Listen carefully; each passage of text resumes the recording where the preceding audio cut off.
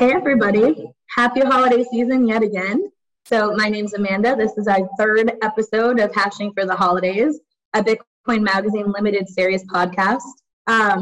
It's been an insane year for Bitcoin mining, and I'm excited to have some more very festive, finally, guests and friends on to actually talk about actually building, maintaining, and expanding mining companies.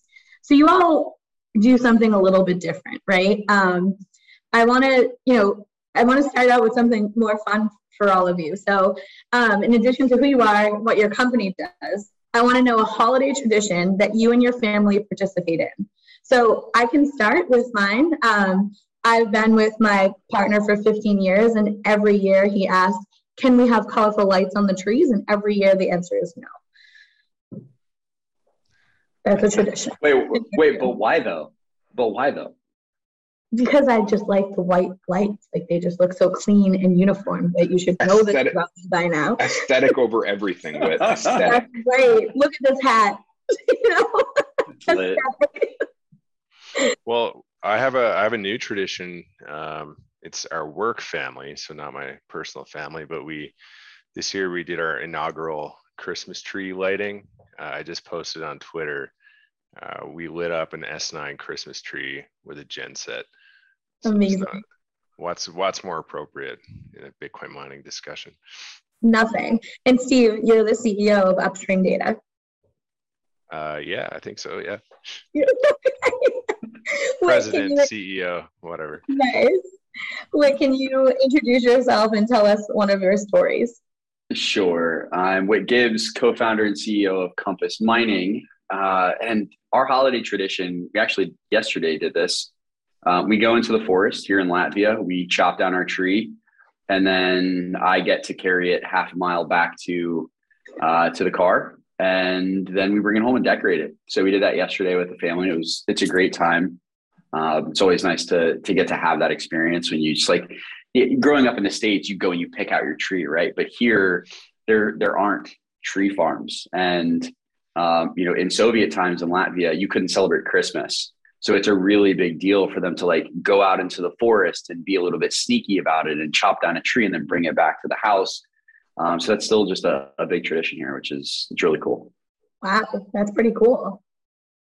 Yeah, I mean, I haven't done the go to a forest and chop down a tree, but I usually pick the biggest tree at the farm, and then Jay tells me that our ceilings are only 9 feet tall and we can't have a 15-foot tall tree, so get you on that. Thanks, Whit. And last but not least, Harry. I'm our resident Jew, and so this is a Hanukkah tradition. As you can see from my blue holiday sweater. I'm Harry. I'm VP of Strategy with Grid Infrastructure, and my holiday tradition is frying latkes for Hanukkah. But since seed oils are fiat, we get authentic chicken schmaltz. So authentic butcher chicken fat to fry the latkes in, and so that's it makes the house smell like chicken for 6 weeks afterwards, and everything's delicious. And so that's my holiday tradition. That's amazing. I tried to cook on Thanksgiving and burnt myself pretty bad, so probably never going to do that again. All right, guys, this was great. So it's been an incredible year, like we said. Harry, I'm going to start with you because Grid has had a lot of announcements lately. You've announced, that you have a $500 million loan from blockchain.com. You have a SPAC with a valuation of $3.3 billion, which is all beautiful stuff. That takes a lot of work, right? It's probably been a very long year. Can you tell us about this past year and also how, scaling and thinking about scaling, how you decide that as VP of Strategy at Grid? Sure. Well, I definitely can't comment on any of the first part of any of that stuff, but that's good because I get to actually talk about the exciting part, which for us is our people. So we entered the year with very few people. And we're coming through the year with a lot more people. So one of the things that I get the most excited about is, as a Bitcoin miner, is that we're not a traditional kind of startup. We're very much a bricks and sticks business. We're go find a rural plot of land next to a substation and go build something from nothing.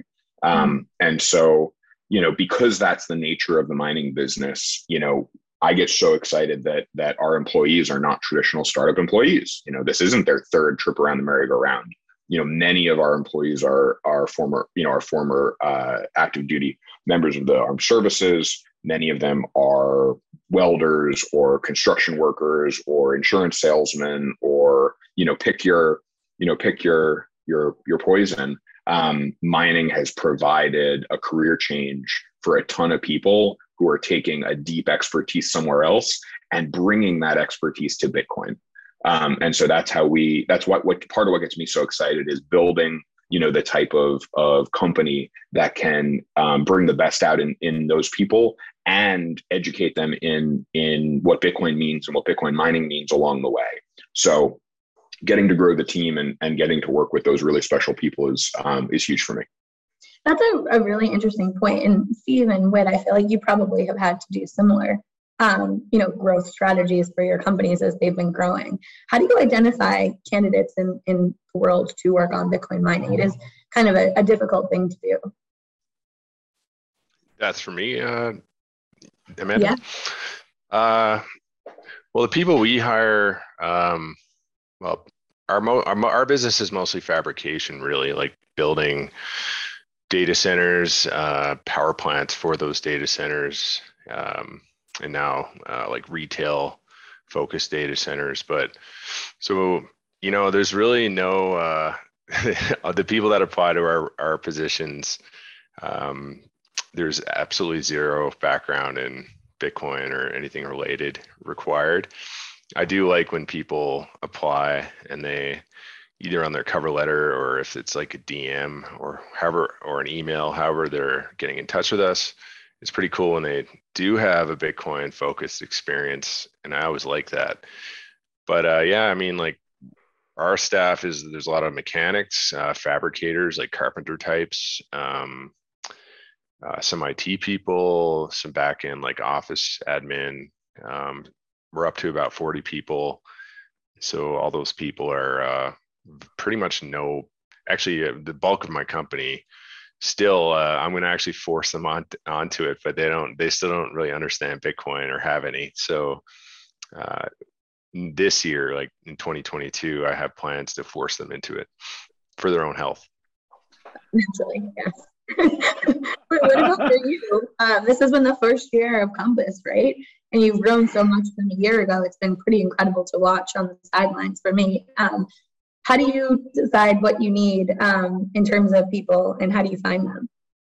Yeah, so our first step is we look at people who have majored in Bitcoin mining from Ivy League institutions. No, I'm just kidding. Like, obviously, look, there's no better experience in Bitcoin than just holding it or mining it or being involved around the space in some way, shape, or form. So most of the talent that we've been fortunate to bring on at Compass comes from people who are on Bitcoin Twitter or have mined with us. I think 50 or 60% of our staff, our team actually started as Compass customers. And that's how we grew our initial, we're at just over 80 people now. We started with 3 this time last year. And I think that, the first 25 or so were Compass customers. And then from there, what we've done is we've leveraged their networks. We've looked at people who, were Bitcoiners. They knew their friends were working at a Bitcoin company and they wanted to get into Bitcoin, and we were their foray. Fortunately for us, most of the talent that we bring on, they have some skill set already that applies to their job, right? If we're looking at sales or tech support or customer service, those are skill sets that can be developed in non-Bitcoin industries. And then we're just able to tie them into what they're doing on the daily at Compass. So it's been a little bit less challenging for us because we're not, as Steve is, in a fabrication business where it requires a certain level of skills like that. But our skills are more generally applicable and can be, fortunately learned in other non-Bitcoin jobs. Yeah, it's pretty fascinating to think about the amount of jobs that now exist within Bitcoin mining. And this has actually been a theme in the last 2 podcasts too, is it just seems like we are underestimating the amount of talent and amount of people working on mining. And being in it from a couple years ago, it's really incredible to watch it grow. So it's something that I'm also excited about. You know, that's really happy and exciting and holiday cheer. But like, let's talk about some frustration and some like annoying parts about being in the Bitcoin mining industry. So, Harry, I'm going to start with you. Can you talk to me about supply chain constraints and how that affects your business? Yeah, so I think that the reality of the global supply chain situation is not a secret to anyone. You know, everything's getting here later. Everything's more expensive to move over, you know, water, air, or otherwise. You know, I think that we were really fortunate to invest in logistics and you know, having our arms, you know, kind of wrapped around that process. But I think that it's just another opportunity to highlight how much of a bricks and mortar business mining is. That if, you know, it's not about a developer writing another great line of code. It's really about another truck showing up with another transformer, or another truck showing up with, you know, another you know, container, or the commodity price of steel, copper, et cetera. Like these are the types of nuances that are important to keep your arms wrapped around when you think about scaling up any Bitcoin mining business, and managing supply chain and keeping, you know, a tight hand on cost controls is important anywhere, you know, especially when there's so much competition, you know, to bring on hash. So, you know, definitely moving things and buying, you know, the underlying commodities that are feeding, you know, the inside of transformers and switchgear and wires and all that good stuff is top of mind. You know, but the good news is that, you know, there's a lot of great teams that are able to manage those situations, and Bitcoin mining is an exciting and interesting business that's well positioned, you know, to solve a lot of these challenges as well. So, you know, I think that it's not gonna stop being complex or difficult, but I think that it will continue to be solvable, whether it's solved with expertise, you know, price, or differentiated relationships. I think there's lots of ways to thread the needle. You think that that's the most frustrating part for you as you're building Grid is trying to understand like how to, you know, keep things going both on the building side and also on like the ASIC side, and making sure everything is aligning and showing up on time? Or is there something else that you think is more frustrating? The most frustrating part? No, the most frustrating part is that, you know, running operating businesses is always challenging, right? There's always complexity and hard work and detail that goes into doing a great job. You know, and you know, continuing to double down on your people and continuing to double down on kind of conviction, you know, in your approach to the space is what you know, what's most important. But I think just you know, I wouldn't call it frustrating, but I think like what's most not obvious about running a Bitcoin mining operation is just that like it's super complex, it's super nuanced. I like to, the way that I like to tell people is, you know, imagine the person in your life who you think has like the hardest, weirdest, most unusual job. Everybody's job is just that hard and unusual and difficult. It just is varying degrees of transparency to you. So, you know, I think about, you know, the people who are, you know, industrial scale farmers, or, you know, artists, or, doing like I watched a video about like plate fabrication for cymbals. It's like the cymbals that get pressed. Like that business is like just as totally complex and nuanced as mining a Bitcoin. And so I think like having just an incredible respect for the hard work that goes into doing any business is the starting point. And then just saying that, you know, while Bitcoin mining is a uniquely Excel modelable business, the actual execution of building something and having it run with a high degree of uptime and certainty, it just takes a ton of work. So surround yourself with people who love it and get in the trenches. Absolutely. Steve, what is your, biggest frustration? Obviously you work a lot with oil and gas guys that sometimes get Bitcoin, sometimes don't. Like, how do you deal with with building your business in a space where some people might be super interested in Bitcoin and some people might not be? I'd say actually still our biggest frustration, similar to what you're talking about with Harry, is supply chain. We're getting ahead of that, but I mean, a lot of it has been sort of comes at you comes at you with like getting caught with your pants down in a sense. Like suppliers are, quoting a certain lead time, and then all of a sudden with no notice it goes from like whatever 6 weeks to 20 weeks. So that's actually compounded. I mean, everyone here, even though we have varying business models, that supply chain would affect us all and every consumer, because whether it's getting facilities online, like in like Witt's area, and I think Harry's area as well, or us just getting materials to build, I've had significant delays on customer orders. So that always sucks, and you try to hold their hand, and everyone starts whining if they don't get it when they think they should. But it sucks, and it's just probably the biggest frustration. Although we're finally getting ahead of it, I think, because we have a significant amount of materials on a very long lead order now. So hopefully we stay ahead of it. But you never really know, because it's just like little things like out of nowhere.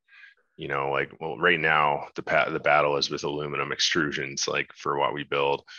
Last week I found out our filter supplier all of a sudden is coming up short. So it's little things you never know, like never really think too hard about finding redundancy in. And no one's had to find redundancy in for like the better half of a decade or more, because markets have been, efficient, or call it reasonably, if the supply chains have been efficient. So that's been tough. And then our challenge, of course, with Oilfield, we're always trying to sell to the energy producer, like as opposed to third parties, though we do sell a lot to third parties. So it's always been a challenge getting the energy producer themselves to buy into it, obviously to put out that kind of capital. So I'm still frustrated, say, by the state of the industry that we're in, where supply chain on ASICs is still not that robust. There's still too many, I don't know, like not that easy way to get your hands on ASICs under reasonable payment terms. So a lot of that is annoying. And sometimes I want the bear market to come, because when the computer pricing is lower, our customers are more inclined to make a purchase because the capital cost isn't so crazy. Because again, they're often like an oil and gas company. The 99% of the time, at least if they're looking at our stuff, they're looking at doing an emissions reduction application. So they don't really need new gen computers. They just want cheap computers that'll have a decent payout. So yeah, the whole ASIC supply chain, where it's at in terms of the industry maturity, can be frustrating. Yeah, it's very frustrating, especially when you have to like think about the future and like how you are going to make returns, right? It's really difficult to deal with that based on like how it works today. Wait, that takes us to you. So tell us about your biggest frustration from this year. So if I'm honest, I don't know that anything is frustrating. And let me explain this and unpack this a little bit more. I think that, when we sign up to build a business, you understand that it's just going to be challenges that you have to either overcome or your business goes under, right? Like if everything was easy, then there would be a ton of people that are doing what we're doing. Now, what I will say is what we have learned, and I think that the biggest lesson over the course of this year is to make sure that we're, one, not putting all eggs in one basket, right? There's the South Carolina situation that I think most people have heard about by now with regards to the delays that we faced over one facility that had 23 megawatts allocated to it, basically just, pardon my language, shitting the bed. So we had to then rush to figure out where do we put 23 megawatts of customers' machines in as quick of a time as possible, in a time when the market is pumping and everyone obviously is missing out on that time up and hashing. And what it's taught us is, one, that our customers are the best. Like, we have the best customers in the world. I mean, there are so many people who stuck with it through that entire time, could have taken a refund from day one, but they were so adamant to get up and mining that they stuck it out with us through the entire time to get their machines up and running. And the second thing that we learned is that you have to have redundancy plans, right? No matter what comes from this idea of like the Chinese exodus and limited rack space or whatever, if you bend to that narrative, you're just giving up, right? So we decided not to give up, right? We, over the course of the first 6 months of the life of our business, we approved a grand total of 12 facilities. Now, those facilities were already built. Everything was already done. We simply just had to go through our verification process and we could send machines there. In the time from August to now, we have helped to stand up and verify an additional 15 facilities. So we've scaled up a mining operations team to help with these things. We've hired someone who can go out and structurally advise these facilities on how to build or where to order containers or whatever the case may be. And it's made us more resilient as an organization. And then learning from all of this as we go into 2022 now, right? We have already 250 megawatts contracted that it's locked in, right? So any one of our deployments, if they're delayed, we've already got a backup. And in most cases, we've got a backup for the backup, just in case there are any delays whatsoever. We have that redundancy plan in place. Now, I will say, like day to day, there's certainly challenges that you face, right? There are certainly days through the past 6 months where I'll wake up and I'll check Twitter DMs and I'll want to break my computer in half or, slam my phone on the ground and stomp on it. But people should be mad, right? I would have been mad. Like if your machines aren't up and hashing, which is what you purchased them to be doing, it's got to be frustrating for them. And I think for me, the hardest part is knowing like we're a service-focused company, right? We're relationships over business organization. That was tough. That was probably the hardest thing for me over the last 6 months, just seeing how upset people were, knowing that our entire brand, our entire company is built on customer service and frankly, serving the retail market. So that was certainly, I think if there was anything that was like, that was it for me over the last 6 months.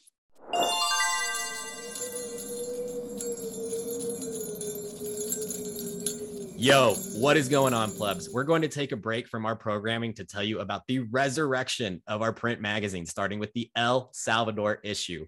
Starting this fall, Bitcoin Magazine will be available on newsstands nationwide and at retail stores such as Barnes and Noble.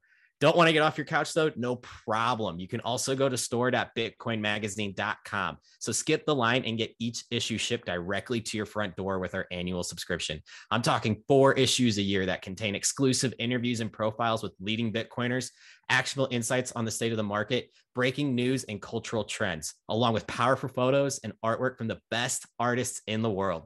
Subscribe today and get 21% off using code podcast at checkout. That's PODCAST podcast at checkout. The world of crypto can seem like the Wild West sometimes. Soaring highs, crashing lows, celebrity shills, and new coins popping up seemingly out of nowhere every day.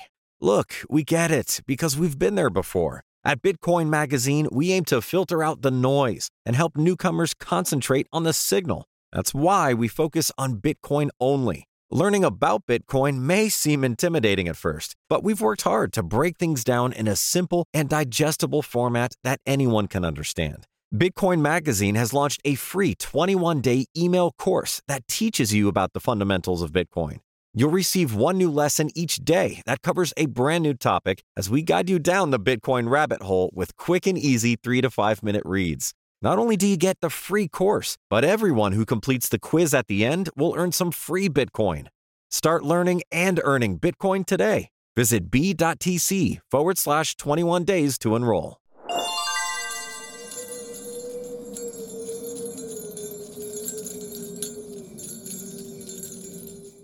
I think that mostly like mining companies face that, like pure play mining companies face that, but behind the scenes, right? So like everyone has had, but like everyone here, I'm sure has had like delays, whether it's because of, ASICs being delayed or, the supply chain or, building delays, like that exists. It's just that it never existed at the retail level really before. And so I think that's kind of where the shift happened, right? Like when, I heard there were delays, I was like, yeah, it's a Bitcoin mining site. But I think that's the shift that, has happened. And that goes into like the emergence of retail miners, which we've seen over the past year, right? So both Compass and Upstream are working within that, right? Especially the at-home mining space. So where have you guys, like, what are you seeing in that part of the industry? I'll pass this to Steve. I gotta be honest, like with the black box and everything that he and the team are doing, they're crushing it. Well, we haven't delivered any yet, so I don't know if we're crushing it yet. We definitely have a ton of interest on it, which is cool. I mean, which I never really realized that the market was sort of ripe for that interest level yet. Because it's sort of the black box being just a product that lets you enclose your miners in a safe way. So like it's a fire retarding, call it, I won't say fireproof, but pretty much fireproof enclosure. So even if you're having it indoors, it sort of encloses the miner in a safe place, and then it's soundproof and weatherproof. But I mean, I don't know. I basically polled Twitter one day and asked, like, do you want me to build you something like that? And it was my best poll ever. And that's where it came from. Actually, it's funny because I had that mining enclosure concept in my head for, must have been 2 years. But I never really thought about the retail mining market until the feedback we started getting. So it's been interesting. I don't know. Like I think for sure the retail mining market, call it the home mining market, is very frothy right now. Like it's gonna settle down at some point. In a bear market, it'll settle down again, and it won't be as sexy. But right now, it's very sexy. You just see every day more and more people posting, online and in forums about their own home setups, and I think it's a great way to do it, like, and a great way to get into Bitcoin, especially when you look at the hardware cycles and where they've been and where they're going. It's probably a pretty good time to get into it. If it's not today, then, in the near term, because, well, the hardware you buy, as long as you protect it, like you don't let it, exposed to something that will destroy it, like the elements, but that hardware should last up to a decade. Like there's no reason why not. S9s have lasted over 6 years now, certainly over 5 years publicly available. So when you look at those hardware cycles, like this hardware is getting, it's becoming a better and better investment because the ASIC itself holds its value for longer. So I'm excited to see the home market where it's at, where everyone's excited about it, and hopefully we're just hoping we can provide something useful to help that market. So why are people mining Bitcoin at home? Because it's probably not always profitable. So what are the reasons you're hearing why people are choosing to go through this route? Well, quickly from my opinion, it's fun. I mean, I started my business effectively learning what mining was all about in my garage. So if you have any kind of aspiration to like do mining at a bigger scale, it makes complete sense to start at home. You are getting KYC free Bitcoin, which, different people hold different value on. There's definitely a subset of the market that really likes that. I personally think it's the right way to go. But, a lot of people do have high power costs. So if you look at it from a purely economic point of view, like, your capital costs and then your profit margin and your payout, it's not always going to be the best option. Like hosting would be cheaper and a better return, or just buying Bitcoin in a lot of cases. So, I mean, it's to each their own, but I see it. I actually just bought 2 miners. I haven't been mining at home actually for quite a while, for about a couple of years. Once I started my business, I just put that ASIC I think I had in one of our rigs and haven't been mining at home ever since. But I just bought 2 ASICs to start mining at home again, because I just think it's going to be a good investment long term. I think I can, I think in whatever I end up paying that right now, like 10 grand for an ASIC, I think I can sell it for more than that in the next bull run in a few years, like no problem. To add a little bit of color on there, I think the other aspect is just this this belief in Bitcoin now that maybe in the past was present, but just not to as many people. So now all that's happening is where before you may have had a subset of people who were interested in mining. Now you still have a subset, but the subset is just bigger by numbers because there are more people in Bitcoin. And a lot of the people who are purchasing their mining equipment from us for home mining, KYC free Bitcoin is a part of it, but really just participation and securing Bitcoin's blockchain is a big part of it as well. They see it as similar to running a node. Right? If you're going to run a node or stack sats with Fold or, whatever the case may be, then you should also be mining Bitcoin and have an ASIC on the network. And I think Steve, over the past few weeks, he's basically summed it up in all of the suites, just plug in an ASIC, right? The solution to just about everything is plugging in more ASICs. And there is a big belief and buy-in in that. And I think that's true for all retail mining participants that are getting involved. The other thing I would say too is if you, and I assume that everyone buying ASICs and mining at home all subscribe to the idea that Bitcoin price is going to increase, right? So even if you lose some cash now, some dirty fiat, as Steve would call it, right? Yes. And you hold on to your Bitcoin over time, that is actually profitable. So, that's one of the reasons why I'm going to buy a black box so that I can plug it in and have access to Bitcoin mining at my own house. Retrospectively, mining has basically never been unprofitable for people. Like whether the only question is what would it have been your best investment? In a lot of cases, the answer is no. A lot of cases, if you're just purely speculating with your money and you don't care about non-KYC or anything else, in a lot of cases for a lot of people, especially if you look at the supply chain of power right now, I think I keep seeing charts from European power and other places like skyrocketing. So if you're in a place like that and you're paying crazy power levels, well, mining's not going to be that from a purely speculative investment standpoint, not that great, but everyone in history of mining, over time, has done well. So I don't think anyone who does it at home isn't going to do well. And by committing to buying an ASIC, you're sort of pot committed to keep running it in your dollar cost averaging every day until you unplug that thing. And hopefully people don't have to unplug it for the better part of a decade. Are we ready for a bear market as miners? Is that what we want, Harry?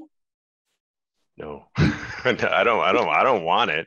Do you want it, Harry? I hope not. Well, Harry just got a few billion. He doesn't care anymore. Yeah, he's like, let's get some capitulated hardware. What do you care, right, Harry? I have no comments on the future prospects. What I would say is that everything is good for Bitcoin, right? China ban, hash rate drops in half, recovers in 9 months. Good for Bitcoin. Bitcoin price crashes at the beginning of COVID. Good for Bitcoin, right? Recovered immensely. We bore the toughest financial burden first, and then recovered aggressively first. I say we Bitcoiners. So I think that the mining industry broadly is kind of in a place where not everybody has been through the kind of cycle that those who joined the industry earlier have been through. Compass is young, but Whit, I love you. You're not. And so I know I know you've been through it, right? You've got the battle scars. Amanda and Steve, you've been here since before I have. That's for sure. And so the folks on this call are, we've seen it, right? So I think that, we don't remember what it's like to go through, that type of value erosion, as operators, right? So I think there's a lot of folks who are in the industry today who weren't here, certainly not in the 17-18 transition, and probably not at size in the Q1 2020,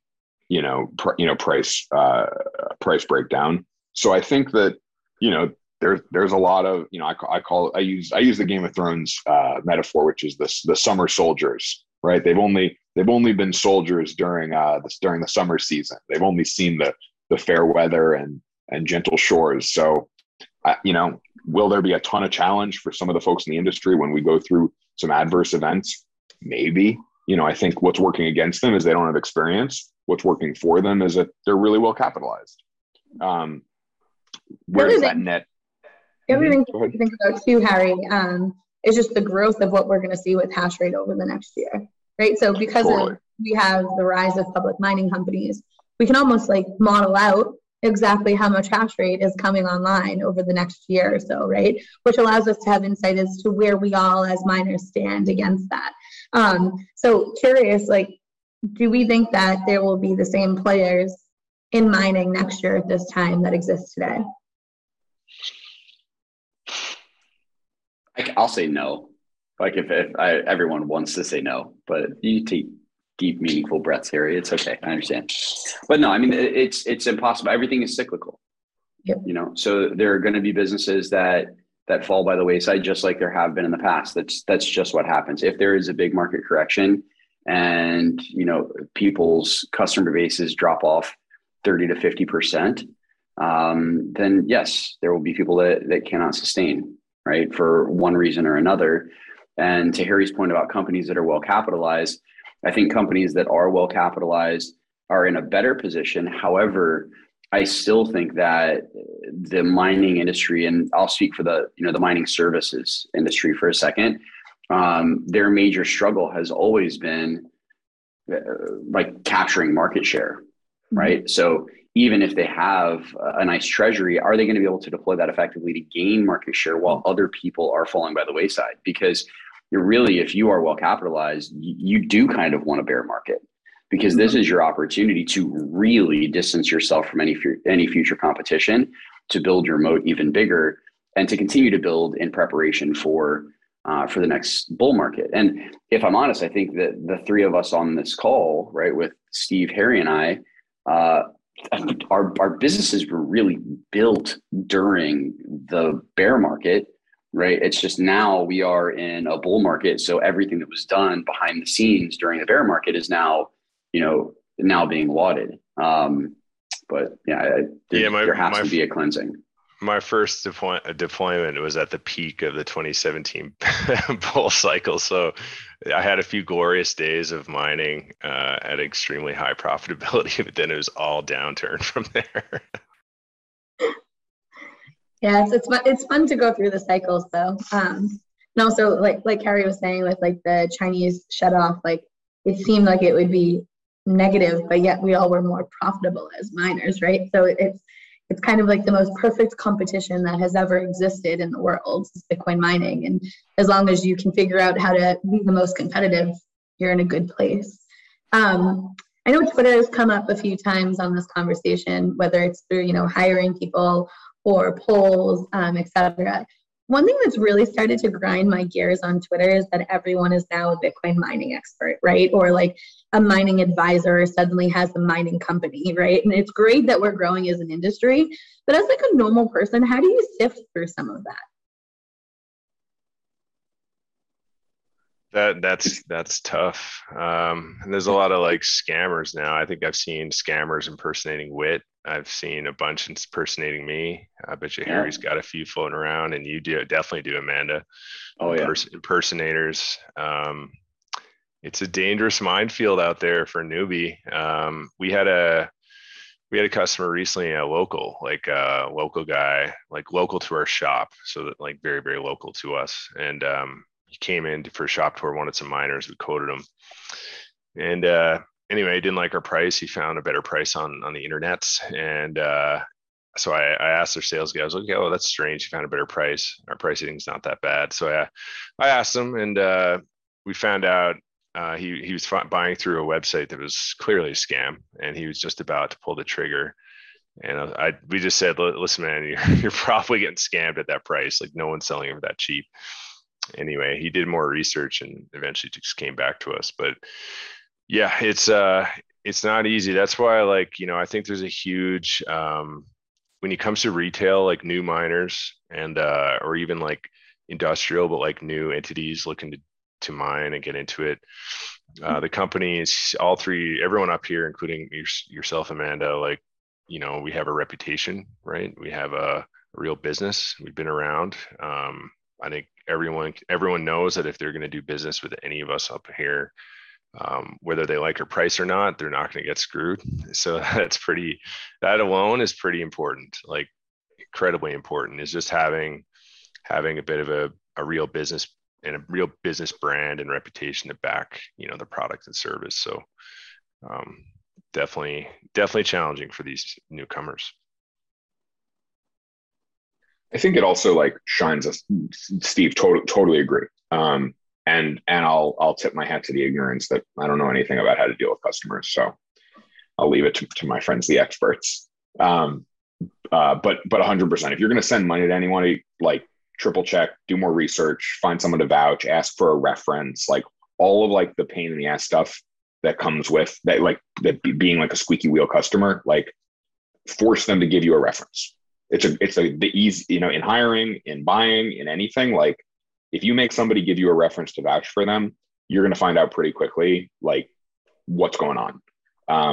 So that's my quick advice, but more, I think there's part of what was in Amanda's question was like, number one, like how do you interact with the industry and how do you take part in it? But also like, how do you learn about it? Like there's an information thing happening too, where there's a lot of like, hey, I showed up in mining and I'm here to fix it kind of perspectives that are out there floating around. And, and I think that, it shines the light and, we're doing this with Bitcoin Magazine. Like, I think that just having a sort of like, not to make it about Harvard, but like a Harvard Business School, like case study on a Bitcoin mining company style report, Galaxy, maybe you could do that, or maybe Bitcoin Magazine could do that. But like, can we walk through the guts of this business? Can we go through the financial statements? Can we go through, the process? Like as a retail person, like imagine Warren Buffett, opinions aside, imagine Warren Buffett woke up and the year was like 1962 and he went to, the Edgar database, which was actually just a library at the time, and popped open, somebody's 10Q or whatever filing he could get his hands on, and he wanted to read it. Like, what is the version of that filing that would have impressed him in 1962 when he was reading every single word of something like that? How can we as an industry, provide that level of sort of education to the highly curious, highly inquisitive? Like, I've already declared education bankruptcy on Bitcoin Twitter in this area. So I don't think that's where it's gonna happen. But one of those things like a year ago versus today, I think the quality of education resources, the quality of platforms that are out there today, whether it's written, podcast, video, whatever, like is just way higher. I had the pleasure of being at the Nashville Bitcoin meetup last week. And like, it was just ridiculously high quality. Everybody, nobody mentioned price and everybody was building something. So, I think that there's a hungry population for high quality learning. I don't know what the right way for that learning to happen is. I'm just a dumb Bitcoin miner, but somebody really smart out there is going to do a great job putting together, an incredible resource and it's going to do the whole industry, a great service. Because one thing on that, Harry, education should be free. Like anyone that is teaching people about things related to Bitcoin and Bitcoin mining, it should be a free resource where people can learn the reality of like this world. So agree with what you're saying. Don't want to inspire someone to then create a course that allows us to like pay like $3,000 to learn about Bitcoin. No. I'm thinking of just like an awesome research like thing that gets, Yeah, totally. If only you could change the world with a short little white paper that drops anonymously and free. Well, but I mean, you've got so many people that are getting into the space now that they're eager for any kind of information on Bitcoin or Bitcoin mining. And, there are so many resources now, right? Almost every company, mining or otherwise, has somebody that's producing content for them or as a part of their team that produces it on the side. And it's all beneficial because iron sharpens iron, right? Like through this quantity of information that's coming out, the quality will rise to the top and everyone who's producing content will get better and better. We're seeing people who would never have left their traditional roles in these like major mainstream media companies that are now making a shift to get into mining fully. And, I think it was a year and a half ago where like we had people who would write for Compass for 6 months and be like, I don't know if I can cover mining anymore, because it was just the same thing over and over again. Right. And like a little bit of a spoiler here, but we just hired someone to lead videography from Compass who's leaving BBC to come. Right. Because he's like, I'm sick of covering the same drivel negatively around the world. I want to come and talk about the positivity of the impact that mining is going to have on the world as we move forward. So, I mean, like, we're going to continue to see higher quality content producers get into the space. And that's going to be a win for everybody. I challenge this group to think of another area of the world. So I think that Bitcoiners are the most optimistic people on the planet. And I think Bitcoin miners are the most optimistic Bitcoiners. Right? We see the intersection in between bits and atoms and the magic that happens there, and the good that it can do for people's lives and communities and families. Like, we are so proximate to the good that Bitcoin can create. Like, of course, everybody wants to get interested in this. So let's pay it forward, and put together awesome ways to learn and onboard to this, in the spirit of Bitcoin. Free, open source, opt-in, across the board.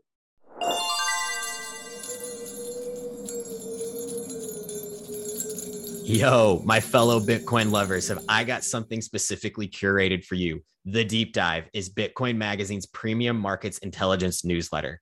This isn't some pay group selling buy and sell signals. No, this is a premium Bitcoin analysis led by Dylan LeClaire and his team of analysts. They break down in an easily digestible way what is happening on chain, in the derivatives markets, and in the greater macro backdrop context for Bitcoin.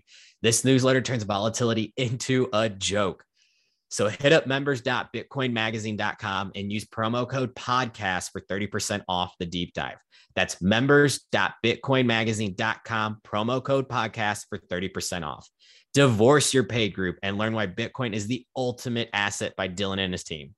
My fellow plebs, the Bitcoin conference is back. Bitcoin 2022, April 6th through the 9th, is the ultimate pilgrimage for the Bitcoin ecosystem. The Bitcoin conference is the biggest event in all of Bitcoin and cryptocurrencies. We're leveling up and making this bigger and better than ever. I'm talking straight to the moon with the 4-day-long festival in the heart of Miami at the Miami Beach Convention Center. This has something for everyone. Whether you're a high-powered Bitcoin entrepreneur, a core developer, or a Bitcoin newbie, Bitcoin 2022 is the ultimate place for you to be with your people and celebrate and learn about the Bitcoin culture. So make sure to go to b.tc/conference to lock in your official tickets and use promo code Satoshi for 10% off. You want more off? Pay in Bitcoin and you'll receive $100 off general admission and $1,000 off Whale Pass. Those are stackable. So go to b.tc/conference and attend the best conference in Bitcoin history.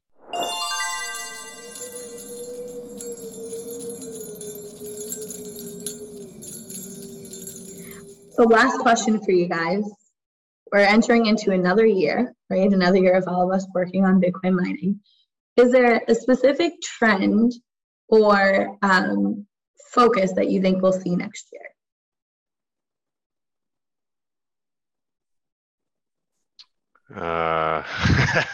For going to new all-time highs, hopefully. No, I don't know. That's a good question. I mean, I think if you see the bull market continue, you will see the mining fever just get bigger. Like, it's just going to get bigger and bigger.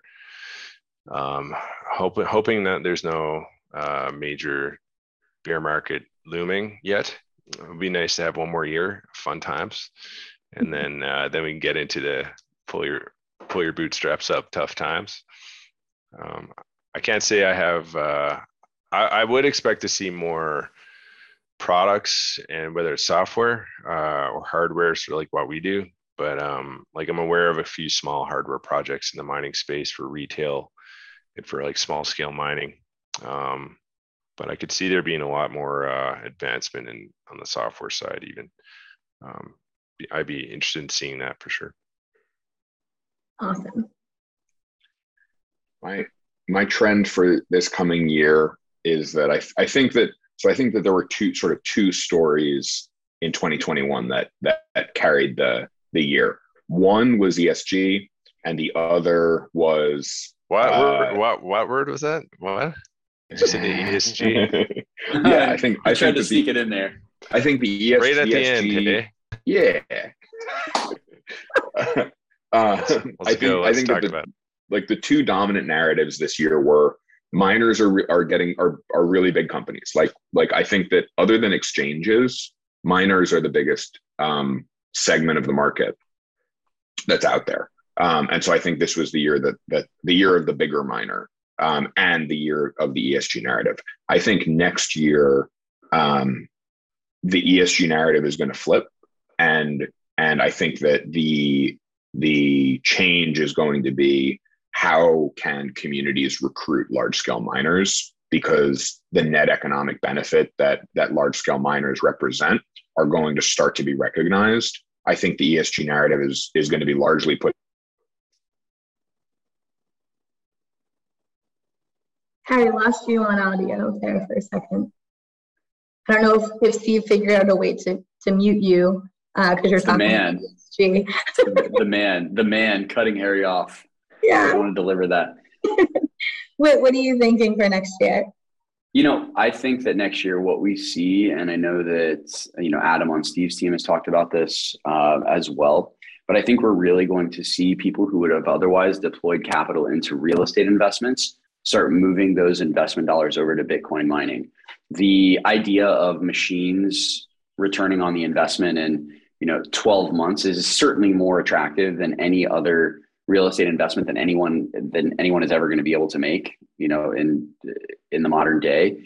But I think that we're going to really see serious dollars that would otherwise go into rental properties or that second home make its way into Bitcoin mining, because these ASICs, which are, an asset that's correlated to the price of Bitcoin, they're going to continue to appreciate in value. And people are seeing this move towards mining as a way to generate passive income while still having an asset that appreciates in price. So I really see that, coming to pass in 2022 in a very major way. And I think that there will be reports written on the shift in real estate investment from retail investors going into the mining industry. Awesome. Harry, I know you got cut off there because of Bluetooth. Was there a final point you wanted to make, or are you good? No, I think the final point is just that Bitcoin miners will become an incredibly sought after, valuable piece of the electrical grid in the areas that they choose to locate. And I think that value is going to get recognized, over the course of next year. Awesome. Agree with you on that. Well, guys, thank you so much for joining me on episode 3 of Hashing for the Holidays. And thank you for being so festive. You definitely win the most festive outfit if this was a challenge. So you got to light the hat up though. You got to let's go. This burns more electricity than Bitcoin mining. Here we go. Thanks for having us, Amanda. Thanks, guys. Appreciate it. Thanks, everyone. Merry Christmas.